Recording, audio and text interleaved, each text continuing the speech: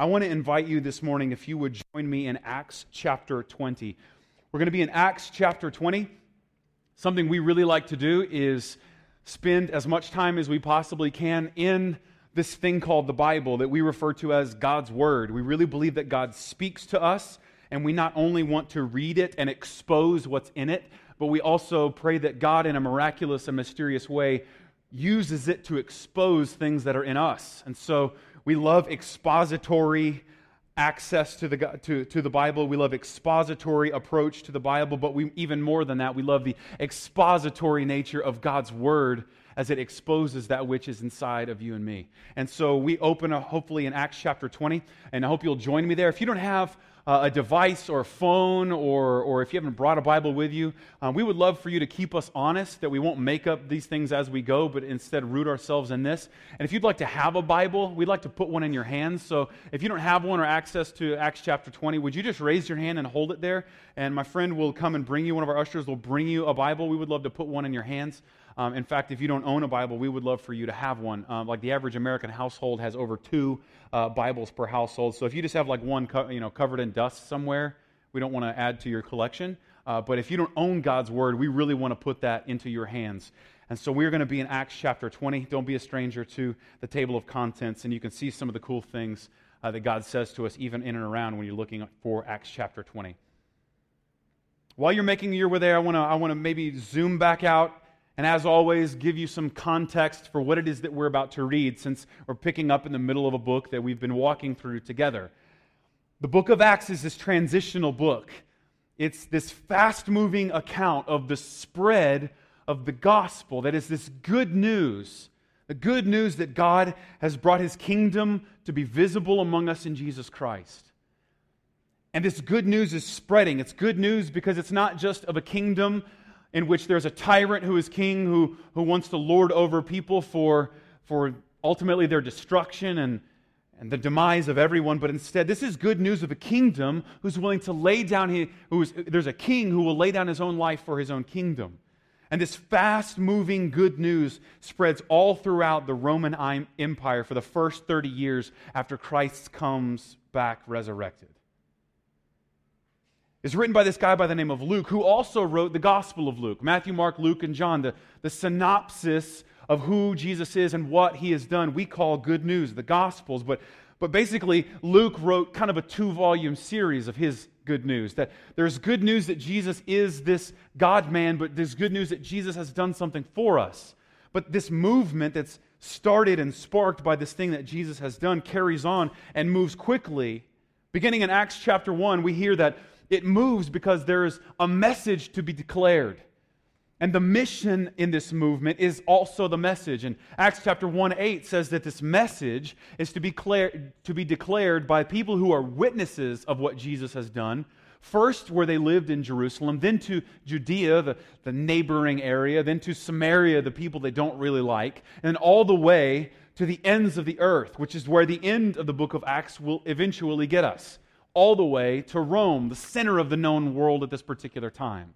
And Luke gives us this fast-paced account of how this good news changed people's views. It changed the way they believe, and therefore, because they encountered Jesus and the good news of what He'd done for them, it transformed their own lives and their own sense of identity, their sense of purpose. And that purpose, that mission, is the message. And that mission of the message creates a movement and a community of people as a result. So that which Jesus has done in the good news of who He is and what He's done is carried on by the followers of Jesus, the disciples, after He's gone. And Acts is this account of a transition between the works of God through Jesus Christ as a human being, fully God and fully man, all the way to the point where God works, believe it or not, miraculously and mysteriously through the people of God who call themselves followers of Jesus, the church. And God is made visible and tangible and accessible to us in Jesus. And God is made visible and tangible and accessible to the world now in the church. This is the movement. It's a movement, a mission carried on by a witness.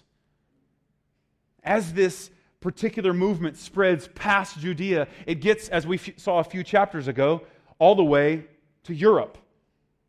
All the way to the last couple of chapters, this third missionary journey that Jesus inspires Paul to go out on begins in chapter 18 and wraps up in chapter 21, in which Paul goes to different places, as is his custom, goes to the people he knows, shares this good news, witnesses that this Jesus is not just some fad, but instead this Jesus is the fulfillment of a promise God has made eternity past, to be for us and not to be against us. And this movement spreads to where churches are started around this good news. The gospel is made visible in Corinth and Athens. And then last week we saw in Ephesus. And this good news is always met with a great deal of enthusiasm, a great deal of excitement. And people are really pumped to hear that God is for them in Jesus and not against them. That God is not up there and out there waiting to destroy them, but God is with us and among us to be for us. There's always enthusiastic response. There's also always adversity. Especially for these first churches, these first followers of Jesus, there was persecution. And not like the persecutions like, I don't like you because I don't agree with you. I mean, like beginning in chapter 6, people start to lose their lives because this movement, identified with Jesus, shakes up the status quo. After all, even from the example of Jesus, who began this movement, you don't get hung on a cross by telling people things that they want to hear. But when you declare the radical truth that Jesus is King, Jesus is God, and therefore the other things that we believe are God's are actually not, things start to turn upside down. So beginning in verse 1 of chapter 20, we pick up where we left off last week at the end of a riot so out of control that Paul, a brave apostle, was even urged by his own companions not to go in and defend themselves in the riot, but to just let them do what they want. So beginning in verse 1 of Acts chapter 20. After the riot, that is, after the uproar ceased, Paul sent for the disciples. And after encouraging them, he said farewell. And he departed for Macedonia. When he had gone through those regions and had given them much encouragement, he came to Greece. There he spent 3 months. And when a plot was made against him by the Jews, as he was about to set sail for Syria, he decided to return through Macedonia. Sopater, the Berean son of Pyrrhus, accompanied him, and of the Thessalonians, Aristarchus and Secundus, and Gaius of Derbe and Timothy, and the Asians Tychicus and Trophimus. These went on ahead and were waiting for us at Troas. But we sailed away from Philippi after the days of unleavened bread.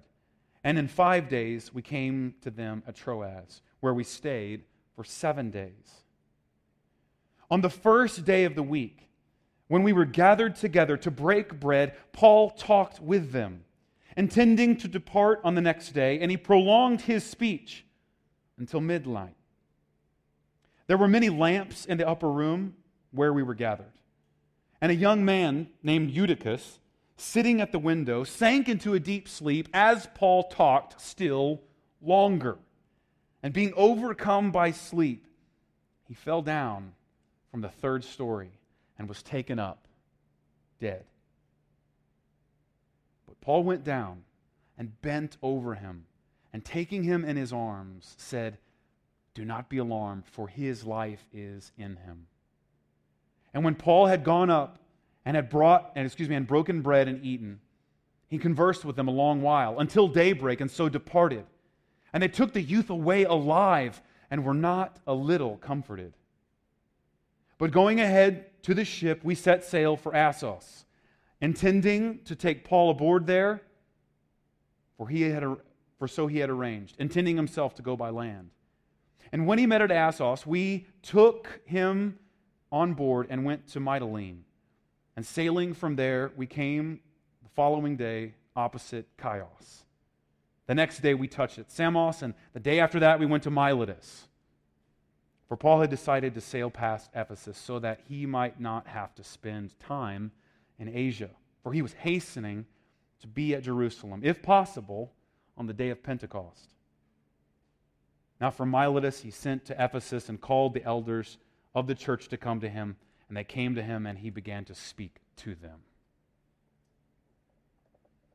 So in this fast-paced account of the transition of the lordship of Jesus shown to us in his presence with us, to the place where God is Lord over the world and shining this good news to all people through his people known as the church.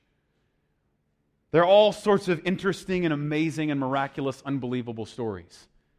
We've seen people amazingly killed for their faith. We've seen people beaten, bloodied because of their faith. We've seen amazing miracles, people set free, not just from the power of demons, but literally a couple of times from being in prison.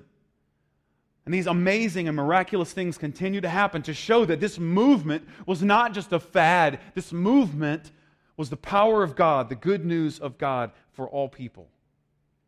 Even people who were not religious, people who had no history or family tradition of religiosity, but instead this good news was for all people.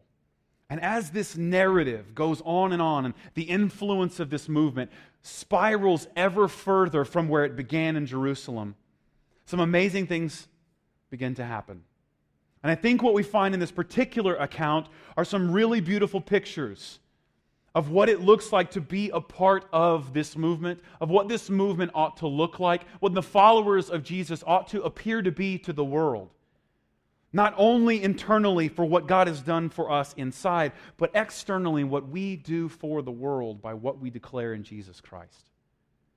But there's also, as we saw, there's some things in the book of Acts that are normative, things that we do. We look and we go, man, that's something we ought to do. We carry on that tradition. And if you find yourself asking, why do we do the things that we do? In fact, even today we'll see, why would we get together on a Sunday morning and gather together and talk about Jesus? The answer begins to be unfolded for us in this particular chapter.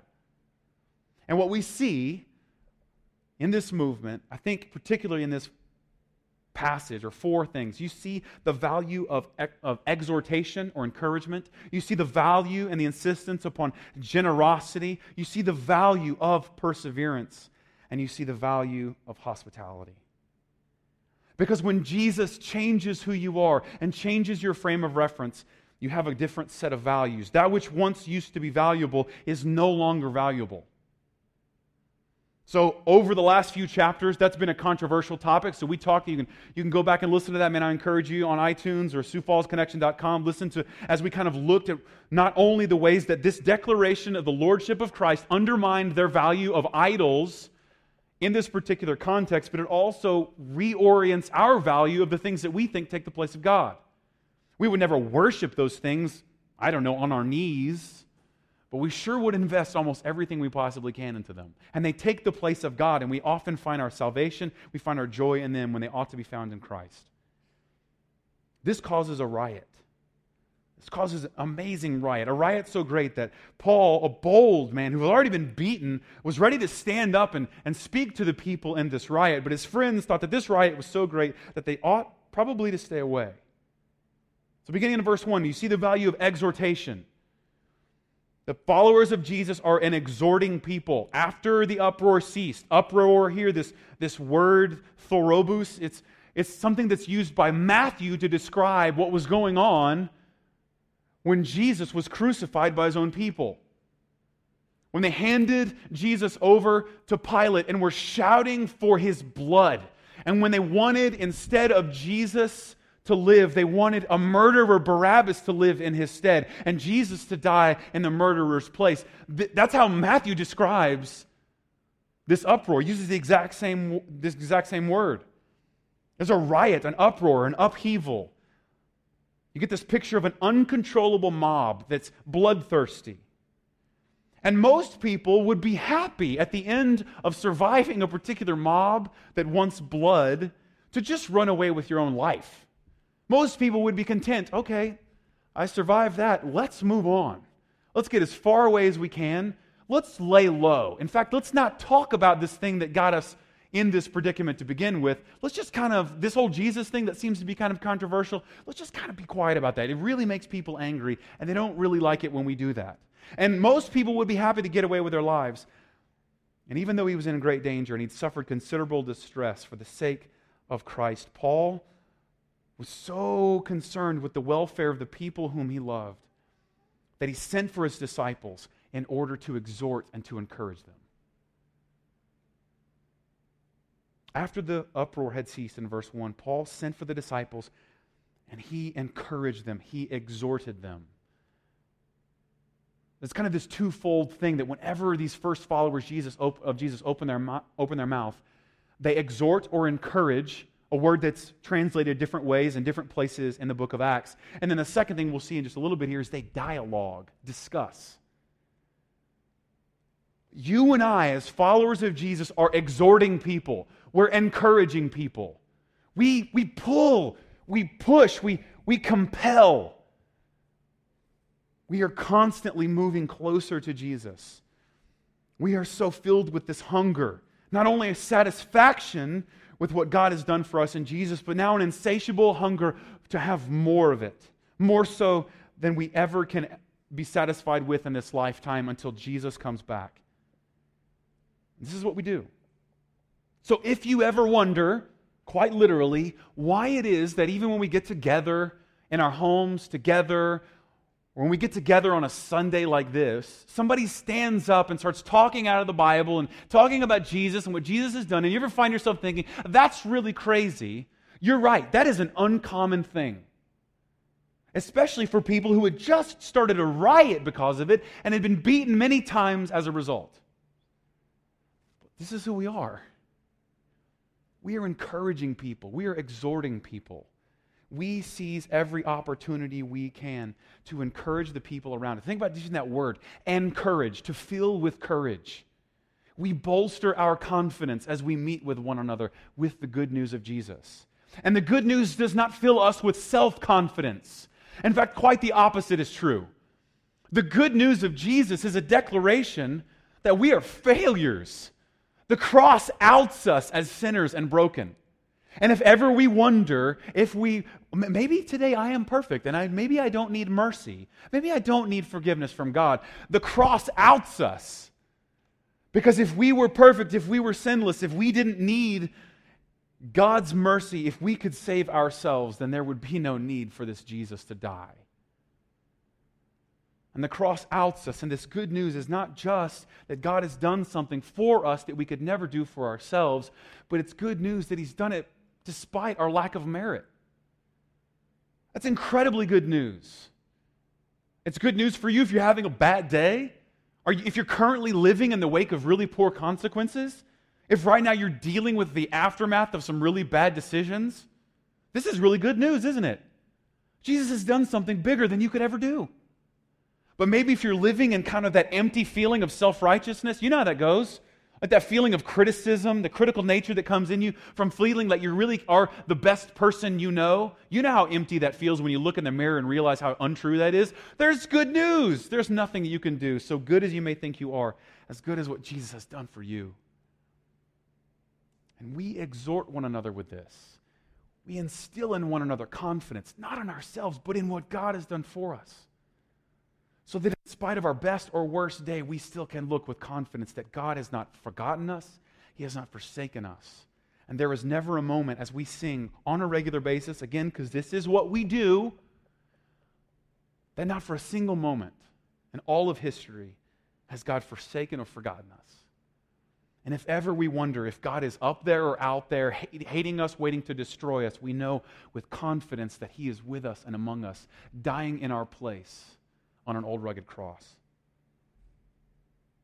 Why do we do this on a regular basis, in our homes, over meals? Because this is the identity. This is the identity that Christ has given us. We are exhorting people. We are encouraging people. We encourage with not only declaring the good news of who Jesus is, but we encourage one another with uplifting words. We compel, we persuade. On the worst and best of days, we express love. Maybe the best way to say this is like this. This kind of picture of this word is it's life-giving. And then maybe the best way to illustrate is, do you know anyone, and don't look at them if they're in the room, just look at me, right? No eye contact. Do you know anyone who sucks the life out of you? Right? Please don't look at them if they're here. I'm not going to make eye contact with them either. So, do You know anyone that like sucks the life out of you? Just like, oh. It's like you just worked out, you hang out with them and you leave tired. You know, like how am I just sat there. All I did was listen. And you leave exhausted and tired. This is the opposite of that. That you and I, filled with the joy that Christ gives us, walk away from encounters with one another with more life in us than we first began with. It's what I pray for you, even as I declare to you, even if we open some morose and dark parts of the Scripture, and if I stand up here and I say, you are filthy, awful, terrible, rebellious sinners. You're terrible, all of you. Me too, we're awful. Even in that moment, there is a moment of good news and of life-giving word, isn't there? That in spite of the truth of that, yes, I am broken. Yes, I need to be reconciled. Oh, thanks be to God that He has given us the victory over all those things through Jesus Christ our Lord. And you leave with more courage than you came in with. That's the picture of Christians.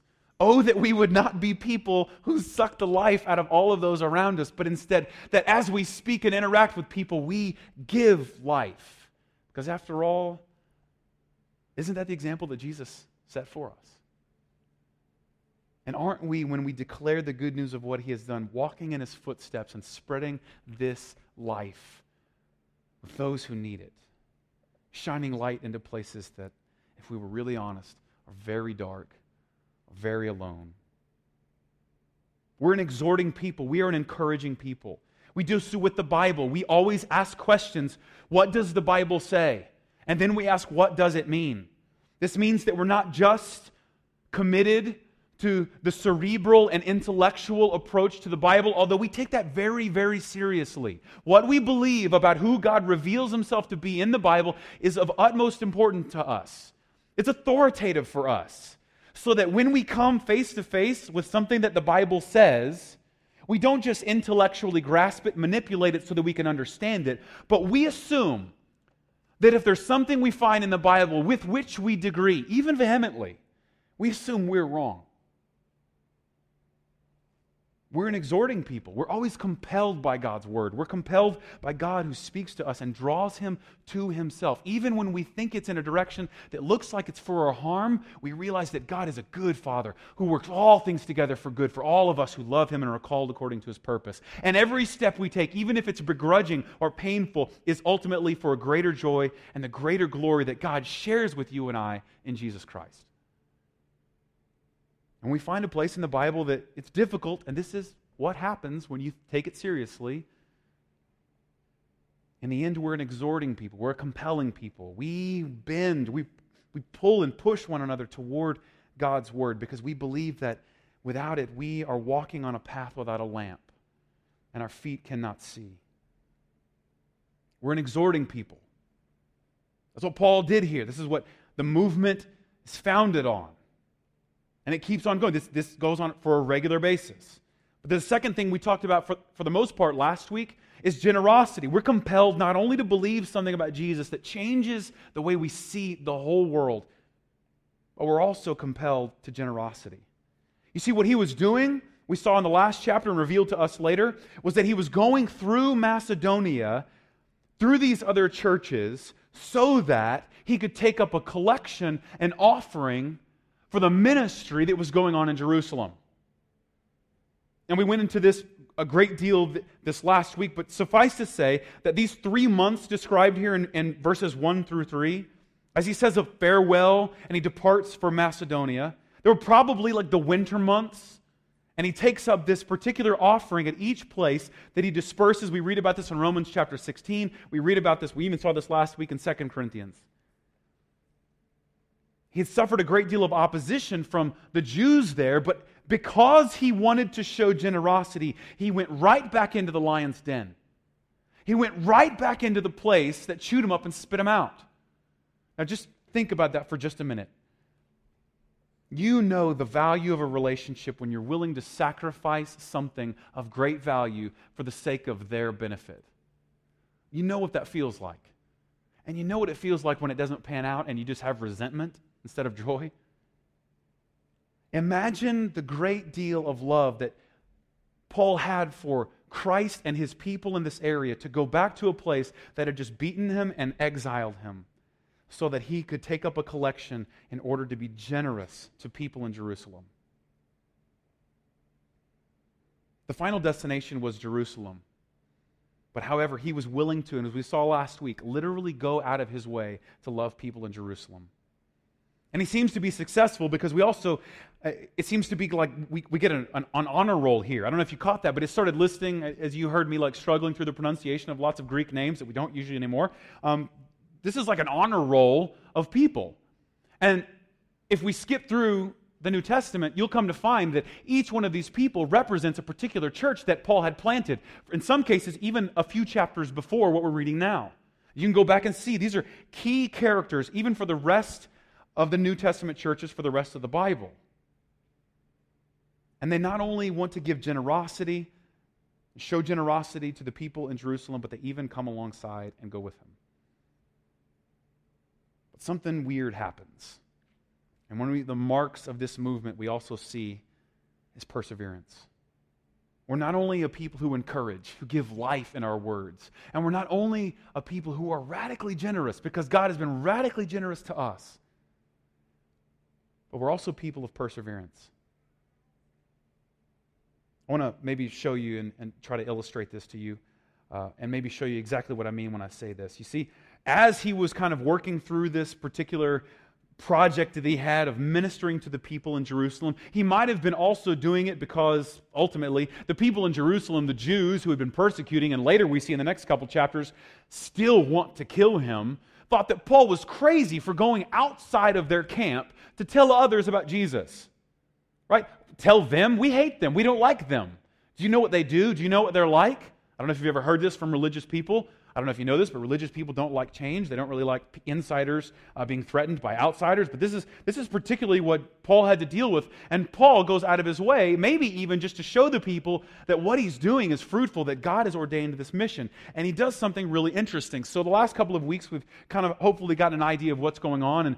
And you'll see in between this particular second to third journey, the color on the map goes from purple to yellow. So if you look at the yellow pads, this is where Paul is going. And as he is at the end here toward Athens in Greece, he's at Corinth. And the port city, the port of Corinth, which is, again, as you remember, on an isthmus, say that 10 times fast, is Cenchrea.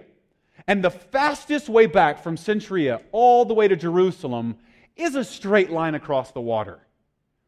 In fact, it's the most efficient way because at this particular time, many people who would have been in this particular region would have been on a pilgrimage to be back for the Passover.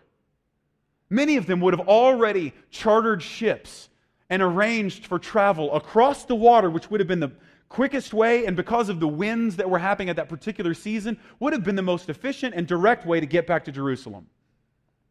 However, what is it that we find out? When he sets his sights on Jerusalem, when he decides that his next step is to show generosity to Jerusalem, it is discovered that there was a plot to kill Paul. Again. There's another plot to kill Paul. Just a side note here, I just want to throw this out there for your reflection, how the gospel continues to go out. Religious fundamentalism that results in senseless violence is not new. It's not new. And thanks be to God, it doesn't stop the travel of the gospel across boundaries with which we would normally be held back. But if there was a plot to kill you, and there was a group of people who wanted you dead, the worst place you could be is locked up in a boat for a long time with them. Right? Like if you knew there were people about to kill you, the worst place you would want to be is locked up in some boat. You'd want to be out in the open. You'd want to be on the run. You wouldn't be locked up in some boat. And so Paul, instead of kind of cowering from this, he just says, you know what we'll do? In light of recent events, people are going to try to kill us on this boat. Here's what we're going to do. We're just going to go back to the way we came, which, just so you know, is also full of people who tried to kill him. And this path that's yellow is to a bunch of places where people had already wanted to kill him. And they continue for the next few chapters. But he's willing to go out of his way in order to encourage these people along the way. This is the kind of perseverance that baffles the imagination. In the midst of a death threat from his own people, as he refers to in Corinthians, his own countrymen want him dead, and want death to him. Instead of cowering or running away, he just decides, you know what I'm going to do? I'm going to go preach the gospel in these places. We're not only people who exhort and admonish in places that are convenient. We're not only generous to people who are easy to love, but we also have a sense of perseverance about this good news that has been entrusted to us, such that we will go to great lengths, even literally out of our way, so that people can hear it. And in spite of persecution, and in spite of a death threat, he chooses to go on proclaiming this good news. Let me just throw this out there. Oh, that we would be the kind of people that, despite the lack of approval, despite the fact that preaching Jesus puts us at odds with our culture, that Jesus is Lord and that no one else is. Would we be the kind of people that have the perseverance, the commitment to our love of Jesus, that we would continue to share this good news over and over and over again? And when I say this, that's a prayer that I pray every day. Oh, would I be a kind of person who is more worried about the approval of God than I am the approval of people that I know? Because, man, I don't know, I feel that inside of me. I want the approval of people. Oh, I want them to like me. I'd hate to tell them something that they didn't want to hear. I'd hate to tell them a troubling or an inconvenient truth. Oh, would we be the kind of people that if there's a death threat, hey, we're going to kill you if you do this, you just go, okay, well then we'll do it over here. Instead of being silenced by the death threat, he just changes his course. He also does something that's really interesting, just as a side note. He revisits places where God had already done miraculous things. Just as a word of encouragement even. What if, in light of like something awful happening to us, we would take this as an example. The next time something terrible happens to you and you think it's like just awful, what if we just revisited the awesome things that God has done? We sang this last week in the second verse of a song called Come Thou Fount. We say these weird words out of the Old Testament. We say, here I raise my Ebenezer. Literally means rock of help. Hither, here, that's Old English King James for here. Here by thy, that's your, you know that, right? That by thy help I've come. So we sing, we're here only by God's help.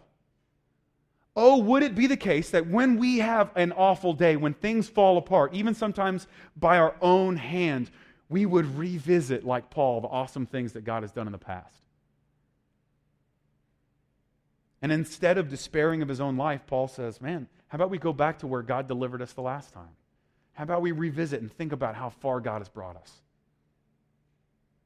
And lastly, you see a radical sense of hospitality. This is where the story just gets fun. Beginning in verse 7, on the first day of the week, when we were gathered together to break bread, Paul talked with them, intending to depart on the next day. This is a really interesting story. It's really one of my favorite. But I don't want you to miss some of the key ingredients here. This is the first account in the Bible of what a Sunday gathering of Christians looked like. This is the first picture. Did you catch that? On the first day of the week. Now remember, if you flash back like a decade or more, maybe even 2 decades, people who were religious and loved God got together on what they called the Sabbath, Saturday. And then something amazing happened one Sunday morning, one first day of the week. Something amazing happened that radically altered the way they told time and they counted the years, and it radically altered their sense of time in a week. That's a big deal, because I don't know if you know this, but like, you know how religious folk love change, right? Yeah, they love it when you switch things up on them. All of a sudden, these highly religious people stopped meeting on a Saturday and started meeting on a Sunday. We see the very first historians, the church fathers, the first writings of Christians, an epistle of Barnabas.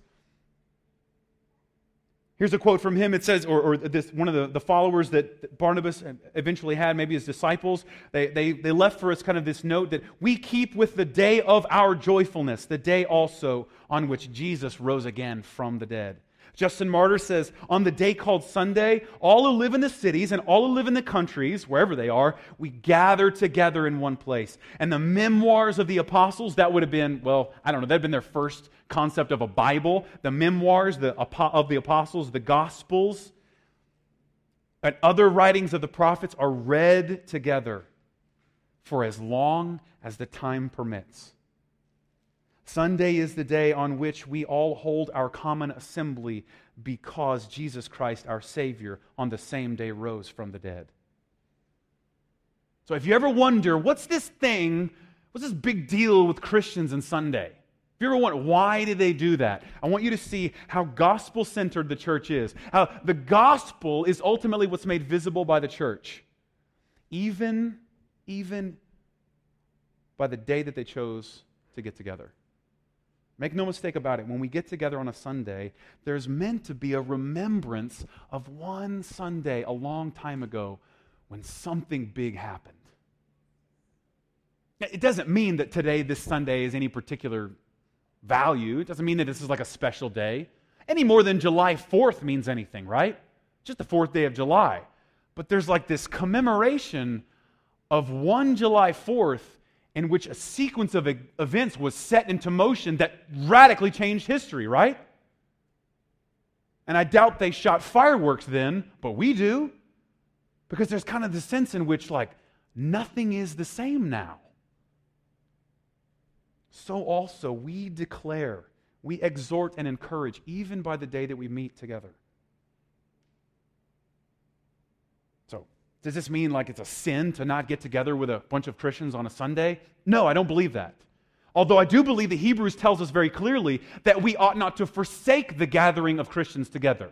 You ought not to forsake it. Not because it's a really cool ritual, not because it's just a tradition you ought to hold fast to, but because there are gospel implications in it. We are declaring something about what Jesus has accomplished for us one fateful Sunday years and years ago. Every time we commemorate, as Revelation 1 refers to, the Lord's Day. It's a big deal. Because we're invited to declare the gospel, to be exhorting, to be encouraging people. You don't believe me? This is where you get to drop the gospel. All right, hey, let's go. Hey, it's Saturday night. Let's get together, man. Let's go get wasted and stay out till 3 a.m. And you can say with confidence, no, I can't. I've got to get up early on Sunday morning. And they'll go, why? And you get to go, because Jesus did. This is it. And when someone asks, why would you get up? Why won't you sleep in on Sunday morning? I don't know, because Jesus didn't. Why would you get up on a Sunday morning? Because even in Luke tells us the first followers of Jesus got up early. They rose early to go to the grave to serve Jesus. And something fatefully and something amazing happened. And Jesus was present with them and He spoke to them. And that's exactly what we want to do every Sunday we get together. There's no great mystery to it. This is something we hope to declare the gospel by what we do. Does that mean you couldn't meet another day of the week? Absolutely not. You can absolutely do it any day of the week. You can do it whenever, however. But it seems that they are declaring something, especially at this particular time, that is countercultural, that they gather on the first day of the week. It says that they gather together also to break bread. Again, picture the gospel here. Right, this is actually going to happen. This is supposed to be a picture for us. They not only break bread in that they eat together. Again, this is really cool when God's will coincides with that which is awesome. Some of you are afraid that God wants awful things for you and wants to hurt you. And if you would just start following Jesus, life would become miserable. Not true. There's a greater joy for you. And we even see the picture here. It is actually commanded of the followers of Jesus to break bread together. Enjoy good food together. Cook for one another. This is radical hospitality. They got together to break bread, not only just because they were hungry, but because they began to celebrate something that Jesus had instituted in them. We call it communion or the Eucharist or the Lord's Supper, and we'll celebrate it in a few minutes. Because when we do, the Bible tells us, we declare the death of the Lord, the death of Jesus, until he comes back. And when we break the bread, we remember that Jesus was broken, not because he deserved it, but because you did. And his blood poured out of his body. And we get to celebrate that with grape juice. Not because you deserve it, but because of the sacrifice, now you deserve the good thing that God intended for his own Son. And so when we eat the bread, there's something more amazing going on here. The gospel all of a sudden becomes visible. Jesus died for my sins. And then we no longer think about or reflect upon the things that we've done, but we begin to reflect upon the price that was paid for you and for me by Jesus Christ. It says they got together also in an upper room. This would have been the largest room that they had access to. It wasn't until the 3rd century that Christianity grew in influence so greatly that it became the official religion of Rome. There's a lot of argument about how that happened. Maybe Constantine, the emperor, was converted to Christianity. Maybe he was just afraid of the pressure that the Christians had and the political power that they eventually got because the movement was so powerful that he just had to agree. So then they began to own property. Until then, they met in homes or in common spaces. A couple chapters ago, remember the Christians, they met in the Hall of Tyrannus, which is a school of philosophy. And I've even shared with you, you could insert the word Rosa Parks Elementary for the Hall of Tyrannus. They met in a school. They met wherever they could meet. An upper room, it didn't matter. It says that they were also doing something pretty interesting. This is radical hospitality, and I see this in Paul. They talked a long time. So much so, it says that there were lamps in the upper room because it got dark. And a young man named Eutychus, sitting at the window, sank into a deep sleep as Paul talked even still longer. And being overcome by sleep, he fell down from the 3rd story and was taken up dead. A couple things here. If you find yourself asking, why do we get together and stretch our attention span by listening to this guy talk about Jesus? Again, here we go. This is why. In fact, if you were to travel to other parts of the world, it's very common for Christians to get together and have a worship service that lasts multiple hours. A long time. This is common. We stretch our attention span because we would rather stretch our attention span with the works of God than to stretch our attention span with whatever is attacking us the rest of the week. It says they got together. Just listen to the language that's used for Paul. It says, he prolonged his speech until midnight, verse 7. So if at any given moment you're like, oh man, this is going on forever, at least it's still light outside, right? And then it says, it kind of keeps hinting at it, right? As Paul talked still longer in verse 9, so you're ever thinking like this is going on forever? Yep, here you go. And it kept going for so long that even with them a long while, Paul remained. It just keeps going. You hear the language of length. So we stretch our imaginations with the exposition of the Scriptures. Now, does that give me an excuse to just bore you and put you to sleep? No. Please forgive me if I do that. If I ever make the gospel uninteresting, show me mercy. I've erred in my ways. On the other hand, if you do fall asleep while I'm preaching, well, the peace of Christ with you, right? A ministry of rest upon you, right? So just rest in Jesus. That's what I'm going to assume. I'm not going to assume that I'm boring. I'm going to assume that Jesus has just given you a sense of peace. Granted, I would also throw out, it's a possibility that maybe the first day of the week has lost a bit of the value. Usually if you're falling asleep while someone's talking about Jesus, it's usually a result of kind of a lack of sleep somewhere else, isn't it? Sometimes not because you have any fault in it. Right? We have several people who come to worship on a Sunday after just getting off of a night shift. And what an awesome sacrifice. Like I'm gonna hear God's word proclaimed, even though I'm falling asleep. And if you ask yourself why we do this, here it is. I'll throw in a side note here. I do remember someone who I valued very greatly. My grandfather had this problem. My grandfather couldn't keep awake through a 10-minute sermon if his life depended on it. He would just... And my grandmother had the move. She would hand him a mint. She would bump him and stick a mint in his hand. He'd all right? Here's what I later found out. This guy snores the paint off the walls. You know what I'm talking about? So another guy I knew like this would snore the paint off the walls, had sleep apnea, and he always fell asleep in sermons. So for you that can't stay awake in a sermon, not because of work, but because you just can't stay awake, maybe I'll just encourage you, go to bed a little earlier the day before, otherwise this will be a waste of time. But also maybe go to a sleep specialist, because the cool thing happened when this guy I love, he was a teacher of mine, and he just couldn't stay awake in a sermon, goes to a sleep specialist, finds out he's got sleep apnea. They give him a CPAP machine. You know what this is? It pumps fresh air into their lungs so they can sleep soundly and your heart stops stopping in the middle of the night. And then he all of a sudden became the guy every Sunday who was like, amen. He went from snoring, there's a guy preaching God's word and he's snoring through it, to all of a sudden he was the guy that was like, okay, go back to sleep, you. Right? We stretch our imaginations with God's word. And if you find yourself falling asleep in it, then forgive me if I've made the gospel unappealing, but also maybe just continue to stretch that God is showing us something here. Why do we do it? Because this is what they did. On the other hand, this may be a lesson of what not to do, right? Don't you dare fall asleep in a sermon. You're going to die. Personally, I would say it just means don't, at any given moment that you might be tired, sit on the ledge of some window 2 or 3 stories up. It may have been because the sermon was boring, but it also tells us, Luke here in verse 8, that there were lamps gathered together.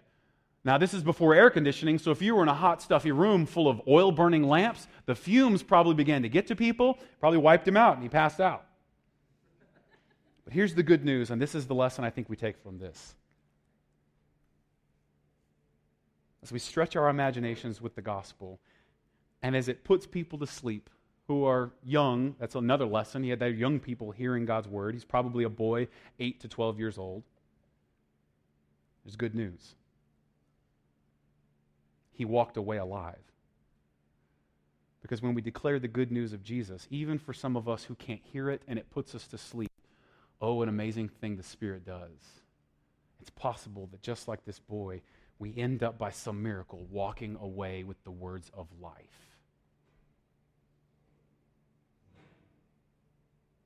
It says that the boy fell, knew he was dead. Luke is a physician, so we know he probably wasn't wrong. Paul picked him up and he walked away alive. Oh, that we would be a people marked by encouragement. We don't suck the life out of people, but we encourage and give life. The words of Jesus are on our tongues, and we are encouraging. We would be a people of generosity. Some of you have demonstrated this so well. You've invested in what God is doing in Connection Church, and we're investing that into sending the gospel to the nations and planting churches around the world and even in our region. Would we not only be a people of encouragement and of generosity, but a people of perseverance? We would stick with it no matter how hard it gets. And we would be a people of hospitality who are willing to go out of our way. Did you catch that? He was in a conversation that kept him up all night. Have you ever been in one of those conversations? You don't want it to end. He had plans to leave. He wanted to get back in time, but it was just so good he had to stay. You ever been in one of those conversations? Like, oh, look at the time. And as a result of being people of generosity, of encouragement, perseverance, and hospitality, people who were dead would walk away alive. In a minute here, we're going to celebrate this good thing that God has done for us and the way in which He gives us new life. We're going to do so by celebrating communion together. We're going to take the broken bread and remember that Jesus' words were that this is my body, and when you break this bread, remember that I was broken. And do so remembering me. You'll take it and you'll take the bread and dip it into the juice, remembering that it was God who sent His Son to shed His blood for you and me. And we declare that He has died on our behalf until He comes back. So if you wouldn't call yourself a Christian in this room, and maybe that doesn't seem like something you want to declare by participating in, don't feel obligated at all. We're going to sing together. If there's something hindering you from doing that with confidence, don't feel obligated to do it. We're going to get together in just a minute. We're going to begin to celebrate what God has done for us in Jesus. And we're not going to think about the words that the world declares over our failure and our judgment, but we're going to declare in the body and the blood of Jesus Christ that He has died for our sins. Let's pray. God, we thank you for how good you are. We thank you for how merciful you are. We thank you that you have called us into a movement that changes the world, and even in this case, brought life to dead places. God, let that be the case with us. Let that those of us, even in these moments, we're feeling we're just feeling the darkness of life. We're feeling like the life is sucked out of us. Would you begin to declare this good news over us that there is new life. We are now a new creation. And these moments as we reflect on what you've done for us, help us to declare with boldness that it is the blood that you've shed for us that sets us free. It is the blood that you've poured out for us in Jesus Christ that gives us new life.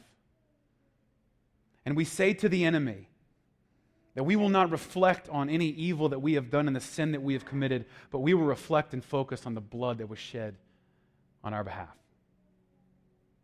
To glorify Jesus and experience joy in his name. Amen.